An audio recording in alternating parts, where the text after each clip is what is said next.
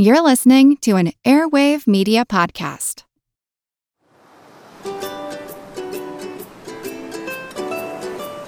We all have a mental picture of an island, whether it's a tropical paradise, a wildlife sanctuary, or the secret location of buried treasure. According to the map, it's just 4 paces due east from this palm tree. 1, 2, 3, 4, and X marks the spot. Time to get digging. There's the traditional island, a slip of land dotted with palm trees, but that's not all. Islands have taken on so many images in human consciousness. From the volcanic hulks of Hawaii to the urban islands of Manhattan and Hong Kong to ecological habitats and even an individual human being. Just a few requirements really define an island. The notion of an island tends to be something that is separated from the domain around by some barrier or other. And they can be any shape and size. They can be as small as a tree in which a particular species of butterflies gathers, or a mountain valley. And islands have great influence upon the world. They appear, they disappear. Various sorts of animals and plants call islands home. They're supposed to be isolated, but their dynamics affect us a lot more than you might think, especially if you consider all the microbial islands that are living off you. Maybe you're not a solitary individual after all. So we'll explore the island theme because, well, we're not as insular as we often believe. I'm Seth Shostak. I'm Molly Bentley. This is Big Picture Science, and this land is I-Land.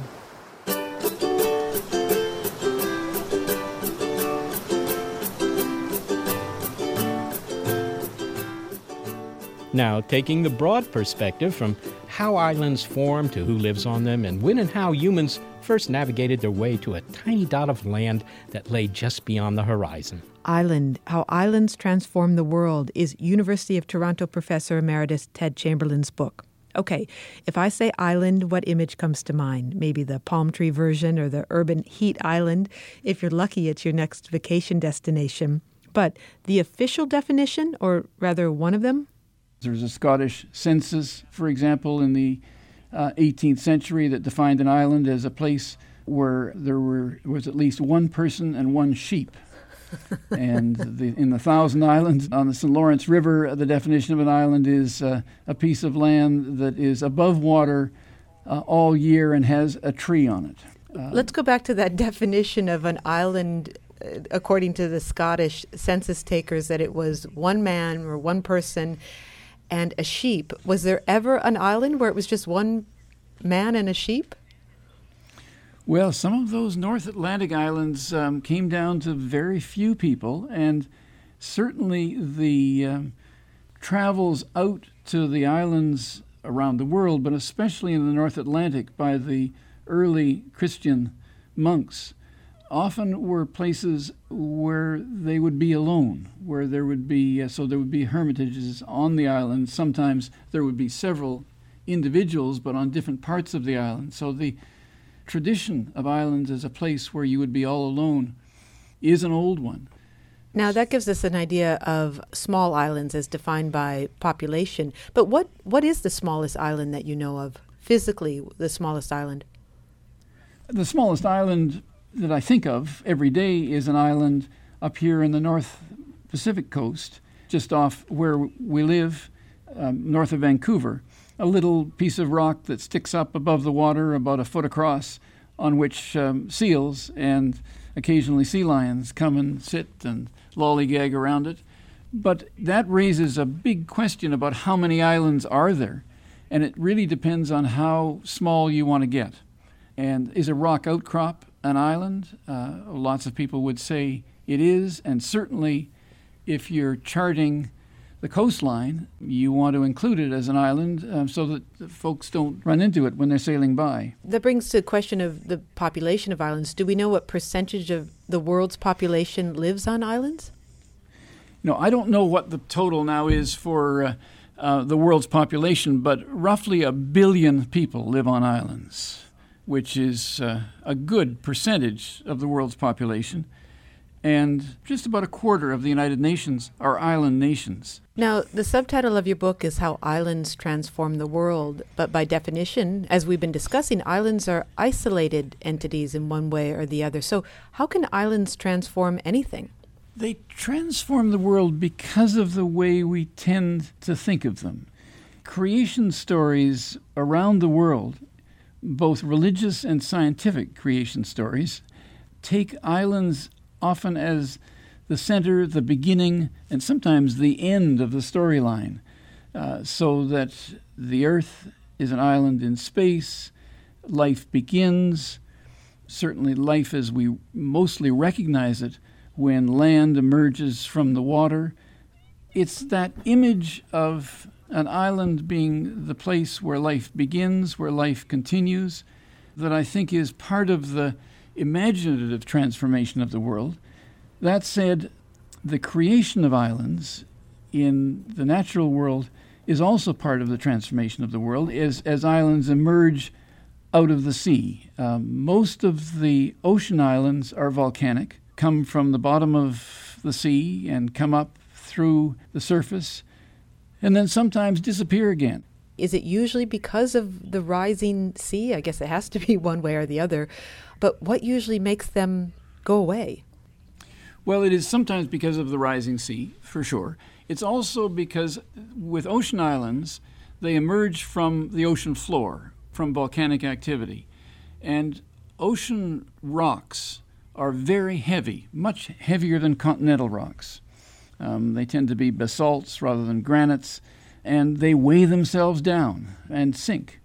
So there's all sorts of reasons that have to do with the structure of the Earth and the activity of tectonic plates, as well as changes in the climate, and as well as the sort of vagaries of volcanic action and the erosion by wind and waves. Well, the tectonic activity is also what gives way to islands and why islands and how islands are formed. And, for example, the island of Hawaii is still growing. Well, it's still growing because there still is constant volcanic activity that is bringing up lava that cools as it comes out of the magma, the center of the Earth, and adds more mass to the island. Iceland is another island, and there's one small island just off the coast of Iceland called Surtsey that emerged out of the sea in the 1960s, and scientists are watching how it's becoming inhabited by flora and fauna. Now, the Galapagos Island shaped Darwin's thinking about the origin of species, and of course all of us too. But did it have to be the Galapagos? I mean, what if Darwin had sailed to Newfoundland or Fiji or somewhere else? Do you think he would have had the same revelations about how species mutate over time? I think being an ocean island made a difference. So and a number of people have said, had he gone to Hawaii, he would have been perhaps even more excited than he was when he went to the Galapagos, because the variety, the range, the sense of species emerging, of new species developing is in some ways even more obvious there. The ocean islands are different in that they are separated from the environmental influences of mainland species. They're kind of like small laboratories, isolated laboratories, closed systems. So I think had he gone to a number of the ocean islands, he might not have found quite the variety that he found on the Galapagos, but he would have come to something of the same conclusions that were developing in his mind. One of the things that fascinated him and why geology is so closely connected to all of this, Darwin began his scientific career as a geologist. And a lot of his early writings were about the geology of ocean islands. There was a body of thinking that said, no, islands are just what's left of continents when the water level rises. And he never believed that and was able, along with some others, to demonstrate that simply wasn't true of ocean islands. It's fascinating. It makes islands living entities, not only because they're moving and they're sort of mutating all the time physically, they're morphing, but what comes alive on them, the species that come alive on them. And you mentioned the small island off the coast of Iceland, Surtsey. And studies have been done of how quickly islands are populated by plants and then by animals and so forth. Can you give us some idea of how it is that new species, whether it's plant or animal, come to an island? Well, both how and why is a question, especially when it comes to birds, who have the easiest time getting to islands. And some of the marine mammals have an easy time. The flora gets there in a variety of ways, some carried by the wind and some on the water or on the whole range of floating material. Reptiles especially are able to survive those long voyages because they're cold-blooded and they can heat themselves by the ambient air around them, the sun and the air. They don't need the food that the rest of us, us warm-blooded animals, need to keep us warm enough. So does that suggest that a lizard might be running around somewhere on a beach? They hop onto a piece of wood that then gets knocked into the water and off they go. Yeah, it does. Chance plays a very, very, very large part in the populating by flora and fauna of most of the world's islands. Humans are another animal that has populated islands, and at some point the first humans had to come to an island, and I think it's extraordinary to think about the, for example, Polynesian sailors who got into their boats and sailed off into the horizon, not knowing what they would find there. And of course, they were extraordinary navigators. Can you say a little bit about those journeys and why they were important? Well, I mean, they're important for all kinds of reasons. One is that they give us an example of one of the most extraordinary maritime achievements and maritime cultures in the history of the world. The Polynesian sailors and settlers who colonized the Far Islands and indeed the nearer islands to Indonesia and to the Western Pacific over several thousand years. We don't know what compelled them, inspired them to go out to those islands, whether it was the choice of going to a better place, whether it was because the place they were was either unfriendly or the habitat was diminishing. That certainly seems to have happened for several times as water levels changed. Before the waters were charted, how did they navigate? By the stars, I would assume, or by the sun? They navigated by the stars. They navigated by watching sea signs, the surface of the water, the movement of the waves, the color of the sky, obviously the movement of the birds and the marine mammals and the fish. There's a line that you write, I believe, which maybe you've already explained, but I'm going to give it to you again, which is you say that islands are like theaters separated by the rest of the world. And now maybe we have an idea of the sort of theater that plays out on islands, but would you like to add to that, what you mean by that? Well, you enter a theater, you cross a threshold, and you enter a world that has its own rules, its own character, its own set of relationships. Islands are like that. The threshold is the water. You enter there and it has its own flora and fauna. It has its own geology and geography and climate. And you need to find rules of behavior, relationships that will work within the theater that is that island. And of course, all theater has drama. All theater has drama, and all islands do as well. And the story of islands is a dramatic story. Ted Chamberlain, thank you very much for speaking to us. Thank you.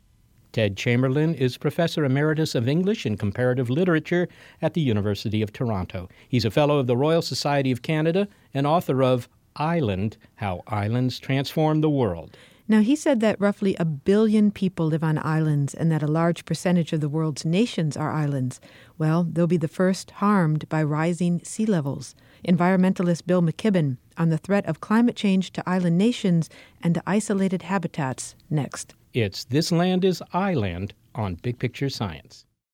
At the 2009 United Nations Climate Change Conference in Copenhagen, the delegate from the island nation of Tuvalu made a plea before world leaders. He said, make legally binding agreements to address climate change and help save his Polynesian island and others.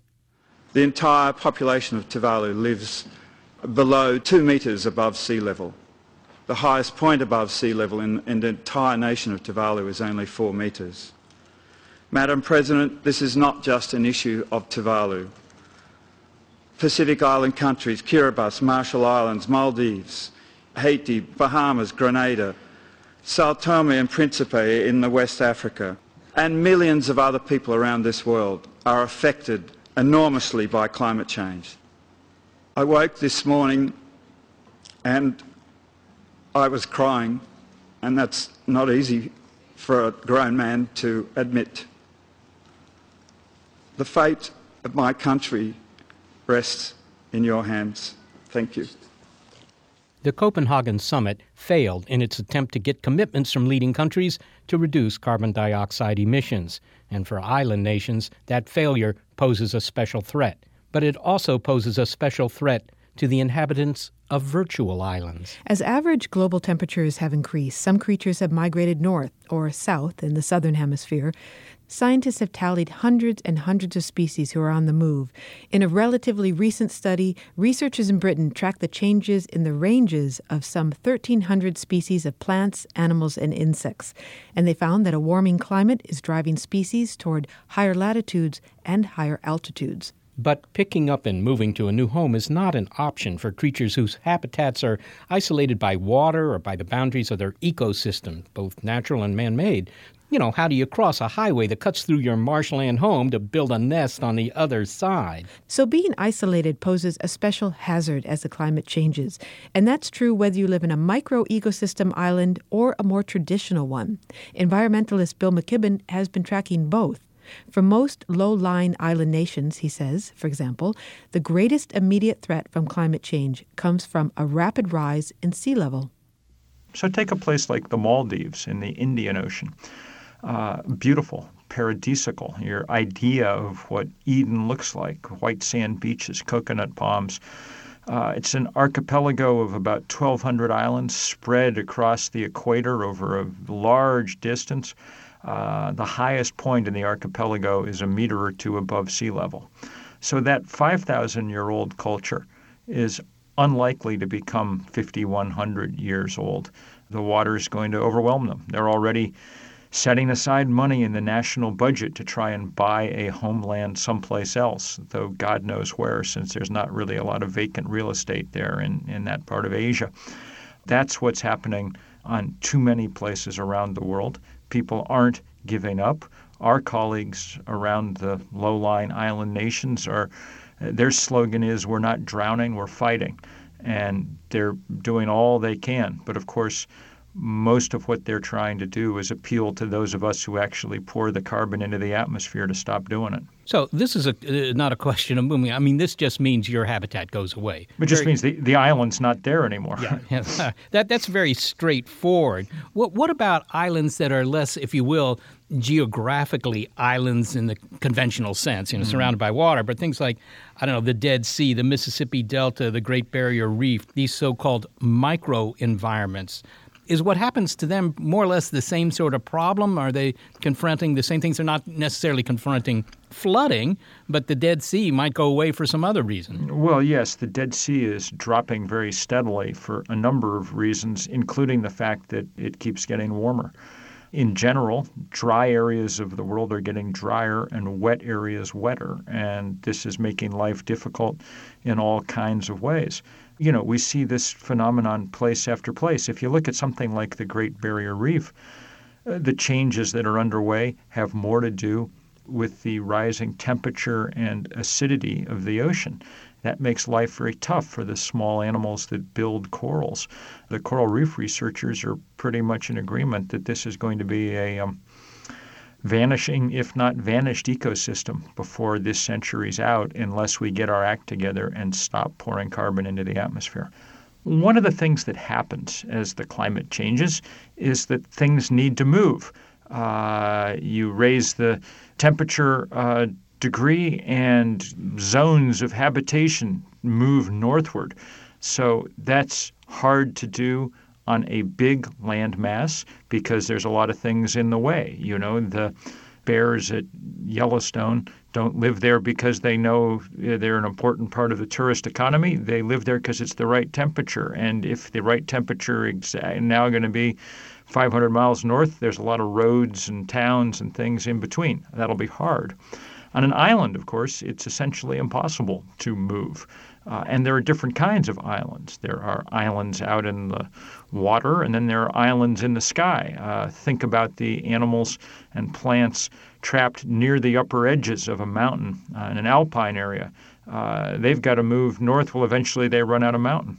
Is there some sort of limit to how small an environment can be and be so vulnerable? I mean, I'm thinking of southward-facing hill slopes, for example, or a tide pool, or something that's very constricted in terms of its geographic area. Not too many acres involved, but is that considered a microenvironment? Is that the kind of thing that you'd have to worry about? Yeah, I mean, small works as long as things are stable and predictable. But in times of rapid flux, what you need are escape routes. As the temperature changes, and with it the flora and the fauna. Increasingly, conservation biologists focus on trying to figure out corridors, ways to connect up, say, the Adirondacks of upstate New York with the Algonquins of southern Canada, so that species can transition out of a warming U.S. into a more hospitable Canada and survive a while longer.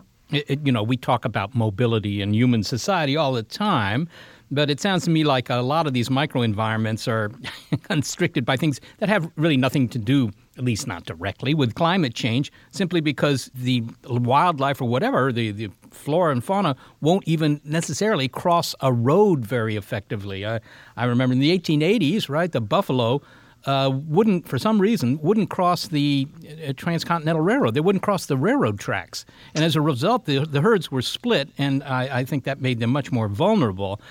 Do we really have that kind of problem here? Will they not cross the road, unlike the chickens? I mean, they won't cross the road? Well, of course, it's very difficult for a lot of things to get through human habitation. So let's think about a marsh along the ocean. Over deep geologic time, the oceans have risen and fallen, and they've generally done it slowly enough that the marshes along their edge have been able to migrate inland. We're doing it very quickly, which would strain that ability of migration to begin with. But then think about what's alongside the oceans. You go 50 yards inland and there's saltwater taffy stands and highways and McDonald's and beachfront hotels and condominiums. And how the hell is the saltwater marsh going to make it through that? This may be a thorny question, but I'll ask it anyhow. We're worried about endangered species, have been for quite some time now. Each has some critical habitat. The whole endangered species program is built on the idea of preserving those habitats.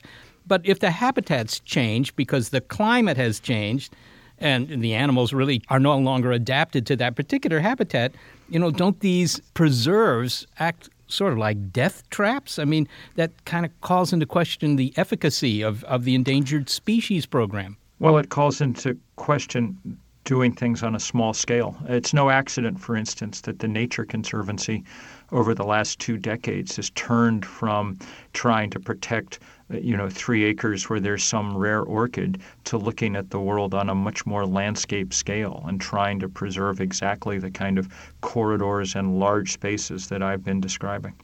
You talk about larger scale spaces, and is there any upper limit to how big that is? I mean, it's fashionable to consider the entire planet as an island habitat, but is that just sort of an appealing metaphor, or is there really any truth to that? Because after all, life's been around for 3.5-4 billion years on this planet. It seems to adapt to pretty terrible things. Well, I wouldn't worry about the future of life, capital L, on the planet. Something will survive, but I would be definitely worried about the flora and fauna that we came into this world with. Our brothers and sisters of the late Pleistocene. The scientists are pretty clear that as we warm the planet, we're triggering the sixth great extinction event in the Earth's history, and that we can expect to lose an enormous percentage of the planet's DNA over the course of the next 50 or 60 years.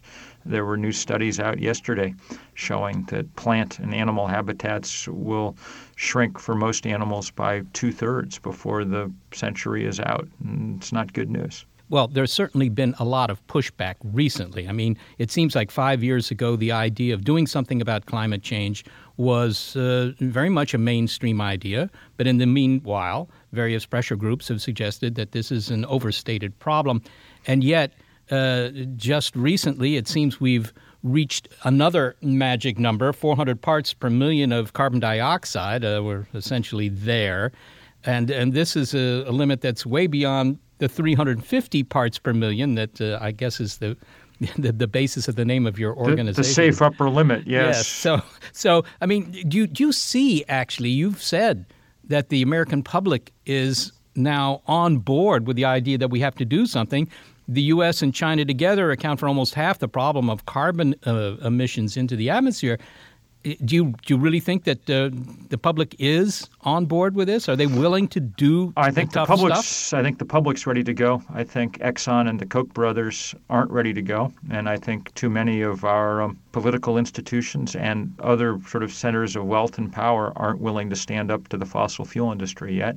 So we'll see if we can make that happen. And are you optimistic about that? I mean, you're obviously talking about I've given up being optimistic or pessimistic. I get up in the morning and work as hard as I can on the biggest problem that humans have ever faced, and I don't know how it's going to come out. Scientifically, it's very hard to be optimistic at the moment.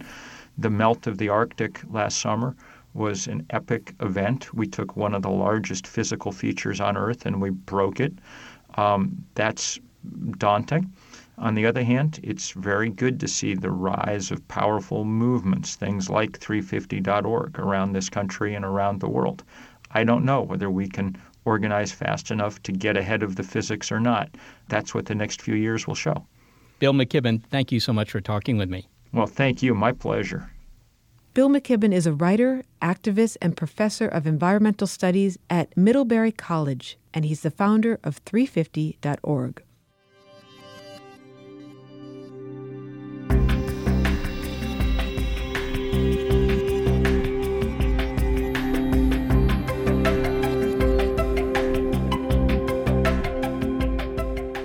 Are you proud of your individuality, your capacity for solitude? Do you think that no man is an island stuff just doesn't apply to you? Well, meet your neighbors. They're closer than you think. If you count all the microbial cells that are in and on our bodies, they outnumber our human cells by tenfold. So by cell number, we're actually more microbial than we are human. Yep, the idea that no man or woman is an island may be literally true. Stanford University microbiologist Justin Sonnenberg studies the microbes that live on and in you, me, all of us. And when we do the numbers of microbes, the tally is high. But it's more than just being outflanked. Scientists have changed their understanding in just how important microbes and microbiota, the microbe communities that they inhabit, are to our health, to our existence. In fact, it's prompted a redefinition of personhood.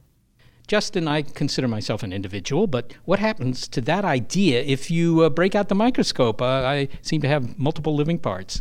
Well, it's true. Most people think of us as just human beings, but we're actually composite organisms. We have a human component, our human cells, and then we are colonized by a huge diversity of microbial cells known as our microbiota. And so really it's appropriate to think about humans as this aggregate organism, a superorganism composed of both microbial and human cells.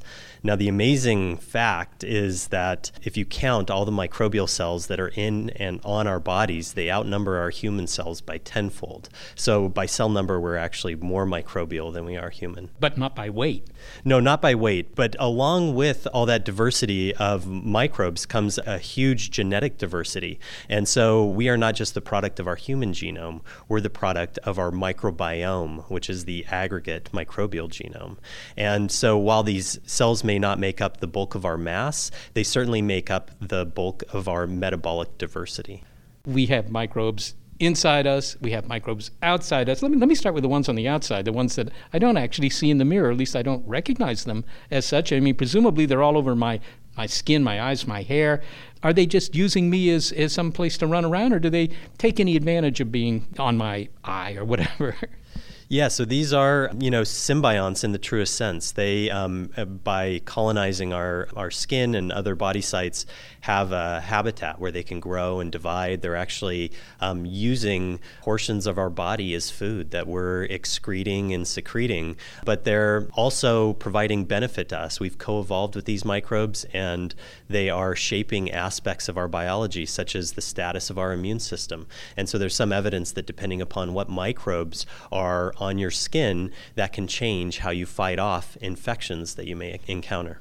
Okay, so I assume these external microbes, they're responsible for things like, plaque on my teeth, tooth decay, body odor. I mean, am I right about all this? These guys sound like something I want to get rid of. Yeah, well, there are some perhaps less attractive features that come along with these communities, but the fact is that they're intertwined with so many aspects of our biology that you can't see or smell or hear, that it's really important to take care of these microbes and make sure that they're happy, because their happiness leads to our health. All right, well, let's talk about the microbes on the inside. Where would I find these guys? If I opened up my chest, would I just see big lumps of them? I mean, where are they? No, so you can think about the human body as somewhat of a tube where we have a digestive tract that runs through us, and this digestive tract is actually somewhat equivalent to the outside of our body in that it's exposed to the environment. And because of that, it is colonized with microbes. So all the way from the tip of our tongue down to our anus, we're colonized with microbes along our digestive tract. Now, are these guys working in concert, or, they say no man is an island, but what about these microbes? Are they fairly independent of one another, or are they working together in some way? Yeah, so they're involved in this really complex ecosystem. So there's all kinds of metabolic links between these microbes, and so we can think about our gut microbiota as this complex microbial ecosystem where the members of the community are both competing for nutrients, but in some case sharing nutrients as well, and synergizing for instance, the breakdown of dietary fiber in our distal gut, which is one of the major food sources for our gut microbiota. You know what I'd like? I think termites have some sort of microbes, right, that allow them to eat wood and other cellulose products. We don't have those, and that sounds like a shame. Otherwise, I'd be able to eat paper rather than recycling it. Yeah, you're right. So we don't have bacteria that are especially well adapted to degrade cellulose. And the reason for that is because it's such a time-intensive process for microbes to do this. And therefore, because of our short digestive tract and the relatively rapid transit time of the digestive tract, there's just not sufficient time for microbes to break down cellulose, in contrast, for instance, to a termite gut or the rumen of a cow. Is there any point in our life history where we really don't have any of these microbial hitchhikers?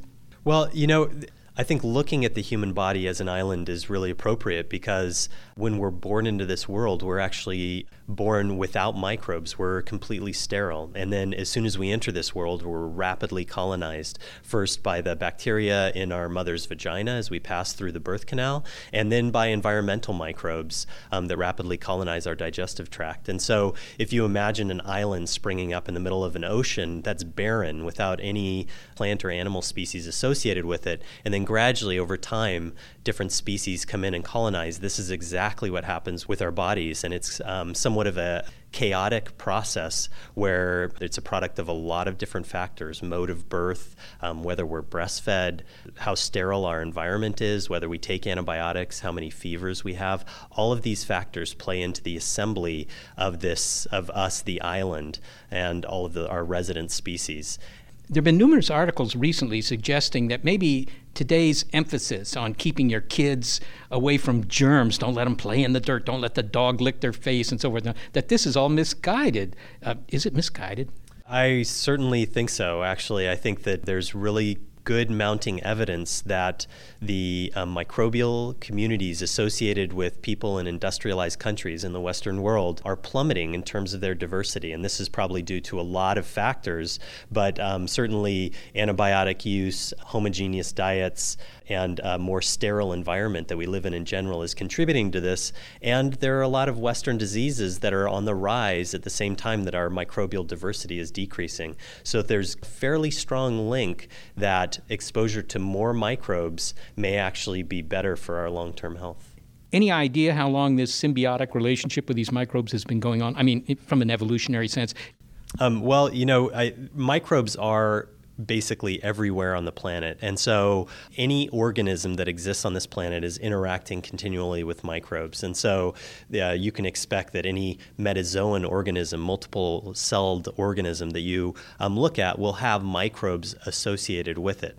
Now, we have a very special experimental model, and they're called germ-free mice. And these mice live in sterile plastic bubbles, and they have absolutely no microbes associated with their bodies. And these provide a really wonderful experimental platform to try to understand the impact of the microbial communities on the host organism.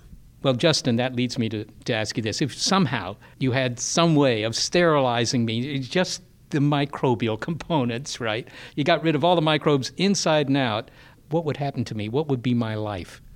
Surprisingly, for as important as we know the microbiota is for so many facets of human health, these germ-free mice, for instance, that don't have any microbes associated with their bodies, appear to live fairly normal, healthy lives. They have normal fertility, but the husbandry or the nutrients that we provide these animals and the protected environment that they live in has been optimized. And so it's difficult to know in a real environment if there's any major cost to not having your microbes associated with your body. We do know that it would have a number of impacts on your immune system, your metabolism, and your ability to fight off pathogenic disease. So I shouldn't go for the colon cleansing? I would not recommend it. In fact, I would recommend a high-fiber diet and avoiding antibiotics as much as you can. Justin Sonnenberg, thank you so much for talking with us. My pleasure. Justin Sonnenberg is a microbiologist in the Department of Microbiology and Immunology at Stanford University.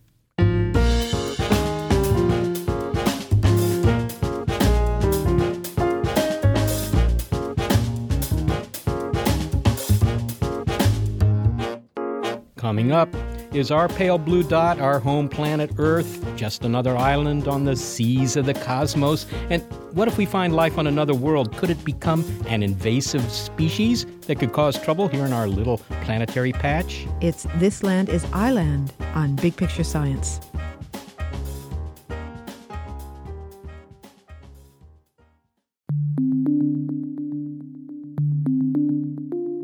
We've been looking at the idea of islands from a number of perspectives. Traditional islands, microbial islands, humans as not being islands. And Ted Chamberlain, earlier in the program, talked about how islands are formed. He gave us a final thought on the idea of islands, our planet as an island. Earth is an island in space. It's a concept that we all live with and live by, whether we realize it or not. And we're fascinated by the existence of other islands out there somewhere. And like those early and latter-day travelers as well to islands, we're fascinated by the possibility to travel out to other islands in space. So here we are on our own private island, but we all know that there could be alien island communities out there in the cosmos. So what happens if our spherical little island, the planet Earth, establishes some sort of physical contact with the biology of another island, Mars, for example? Now, we're not talking Hollywood-style invasions here, but could we or they suffer some sort of biological contamination? And by the way, what about the reaction of society? Could we handle the news of life in space? Margaret Race is an ecologist at the SETI Institute, and Brother Guy Consolmagno is an astronomer at the Vatican Observatory. Brother Guy, you work for the Vatican Observatory, and some people might be surprised to hear that the Vatican has an observatory. That's the whole reason we have the observatory, to surprise people. I love that look of shock when they realize that I'm not only wearing a Roman collar, but also an MIT ring. And it's to remind people that it is possible to be at the same time a fanatic and a nerd. Because I'm a fanatic about my religion and my science, and I'm a nerd about my religion and my science. Now, I want to bring Margaret Race into this conversation, but first ask Margaret, have you been to the Vatican Observatory? I never have. I guess I have something else to put on my bucket list. Oh, you've got to come. Perhaps we can get you an invitation out of this. Oh, that'd be great. Anytime. Well, the reason I want to bring you in and also open up this conversation is that, Margaret, you're a scientist at the SETI Institute. You're an ecologist. And there is an area in which Margaret and Brother Guy, the questions that you're pursuing overlap. And that is the consequences of what a discovery of life, alien life, would mean for life on this planet. And Margaret, maybe I'll just start with you. Could you give me an overview of what some of your concerns are? Because I believe they're in the technical, legal, and societal areas. Yes, they are. And I can make a confession as well. I, too, have a dual personality. I'm actually a marine biologist. And so I work with rocket scientists and astronomers, but I'm not one. And I got into this because at the time that NASA was planning to bring back samples from Mars, they realized that they might have problems with doing the environmental impact statement. If they go to Mars to bring back rocks, it could have life in it. We don't know what kind of life it is. Then again, it might not be anything but rocks that you're bringing back. And where would you put it on Earth, and what kind of science would you do to study it? It's important both from the legal point, the ethical point, and the scientific point. I think this is one of those cases where they all sort of merge in the same direction. We all want to do the right thing, and the right thing is to make sure that there is no contamination one way or the other. What's the point of bringing a rock all the way back from Mars if the first thing that happens is that you sneeze on it and you're filling it with human E. coli? And you inevitably bump into questions that are societal, cultural, and even ethical, and perhaps religious and theological. And what we're talking about here, which is reflected in your early work, is the concept of invasive species. And is that the way that you're thinking about potential alien species from Mars or from another planet coming to Earth? The idea is we need to regard it the way that we would an invasive species perhaps from Arizona coming to California. There's opportunity there, but there's incredible damage. Absolutely, and that's exactly it. So my dissertation was actually on mud snails in San Francisco Bay. They got brought in as egg cases on the back of oysters that were deliberately carried on the Transcontinental Railroad. And so you can see that emerging technologies and advances in science cause things to happen that you didn't intend. Or you could deliberately do something. For instance, bring back samples from Mars. Our concern in planetary protection is to avoid harmful contamination, and that's contamination of the place we go to, but also contamination of Earth when we bring things back. When we bring things back, we face two kinds of protection we have to consider. The first, we want to protect the science. It doesn't make sense to spend lots of money and then bring back something that doesn't give you good science data. But likewise, we want to protect our planet. We don't think that there's a lot up there that we have to worry about. There may not even be life up there in the samples we bring back. But we have to take a conservative approach. It's not unlike thinking about an infectious organism when you bring Ebola from Africa to study it. People put it in glove boxes. Those glove boxes are made so that the leakage doesn't get out. And the leakage in this case is literal. In a lab, and the lab in Houston where the moon rocks are kept or the meteorites from Antarctica, they actually have a different atmospheric pressure so that the air will be flowing out because it's at a higher pressure. Anything that's in that lab goes outwards to make sure nothing comes in. That would be dangerous if the samples that you're bringing back might have microbes, and right. The microbes are going out with the air. Right. Now, Margaret, you used the word life, and let's open this up to a much larger question for both of you. What are some of the big questions that are raised by the discovery of life on another planet, whether it be microbes or whether it be intelligent life somewhere else in the universe? There are many, as you can imagine. And we had a workshop where we had scientists with ethicists and theologians, and we all realized that the discovery of extraterrestrial life, no matter which form, would be highly significant. But the meaning would be dependent on who you talk to. So when the scientists said, I'll tell you, to the religious scholars that were there, I'll tell you what it means, they said, excuse me? And so we realized that difference. Meaning can depend on cultural meaning, the meaning of different religions, and scientific meaning we feel very comfortable in doing. There's two things that I think are going to be surprising to your listeners that discovering life will really be important for.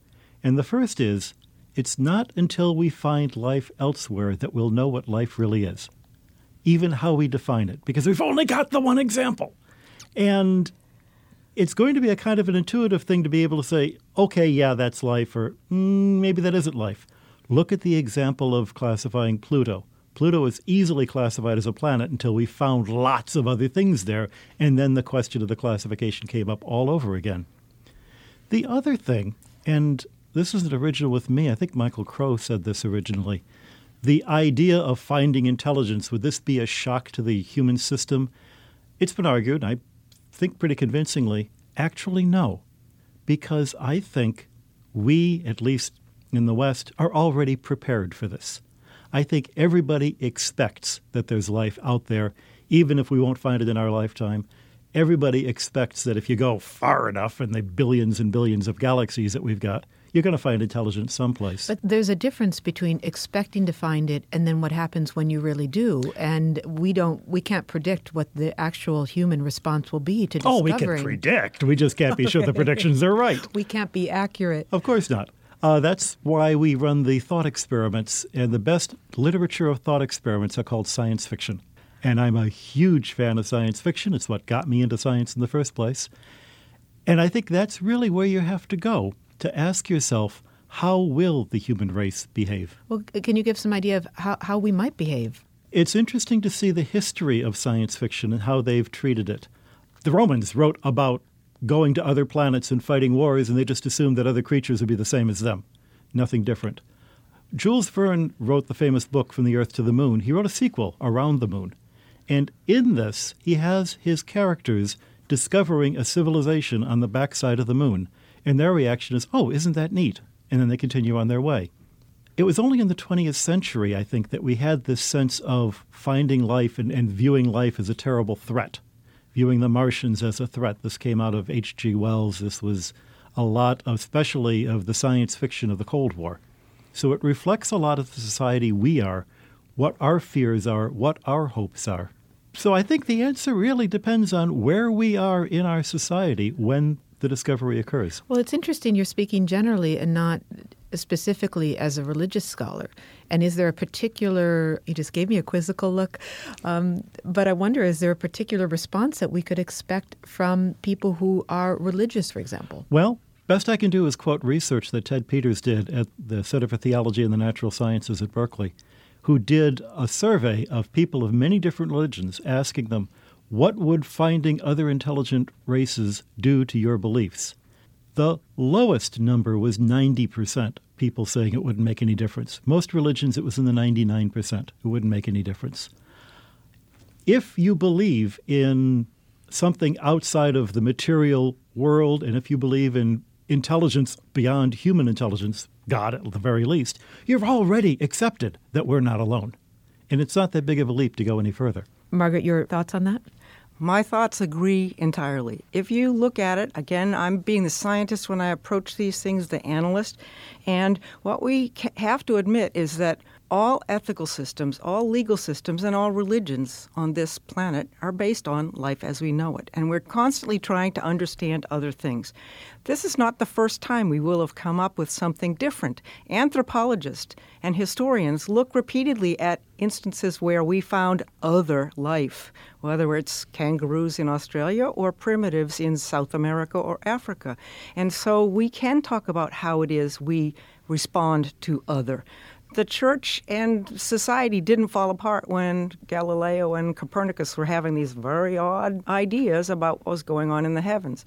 And even now, the world didn't fall apart because we've demoted Pluto. We kind of make a lot of jokes about it. So the changes that are happening gradually, and although in our generation they're happening much faster, and we're kind of used to change, we're used to questioning, and all we can do is look back and then use that to think forward. The great thing is, the excitement is, when these changes do occur, you suddenly are able to see from a new perspective what was essential in what we were believing all the time and what was just cultural baggage that maybe really wasn't so important. Brother Guy Consolmagno, thank you very much for being with us. Thank you. And Margaret Race, thank you so much for joining us. It's been a pleasure. Margaret Race is an ecologist at the SETI Institute. Brother Guy Consolmagno is an astronomer at the Vatican Observatory. It's incredible, Seth, what it would mean to the world, not just scientifically, but philosophically and socially and so forth, if we did make contact with another, as we're saying, island community, an alien species somewhere. Yeah, but I was impressed by the fact that Brother Guy insisted that, honestly, people will be very interested, but they're, not going to be rioting in the streets or anything like that. And another interesting point that Margaret Race makes is that, we have to just be a little bit careful that we don't either contaminate the planets we're trying to explore or bring some contamination back here. Thanks to our collaborative production team, Gary Niederhoff and Barbara Vance. Also, support from Rena Shulsky-David and Sammy David and the NASA Astrobiology Institute. Big Picture Science is produced at the SETI Institute, and a big thanks also to our listeners. Your ears have been attuned to This Land is iLand. You can find more Big Picture Science on iTunes and through the link on our website. And while you're there, why not go over to Facebook and become a fan of the program and leave your comments there as well? If you're a podcast listener and you prefer over-the-air radio, despite the fact that you can't pick it up on an island, check out the listing on our website of radio stations that carry the program. And if your local station is not on that list, consider letting them know you like the show. I don't know, but this hole's getting awfully big. Maybe I should... Whoa! Score. This is it. This has to be it. Must be the top of a treasure chest. It's a giant iron X. That's a little disappointing, but it should make a nice doorstop. Oh well, I guess I'll start signaling a passing ship now.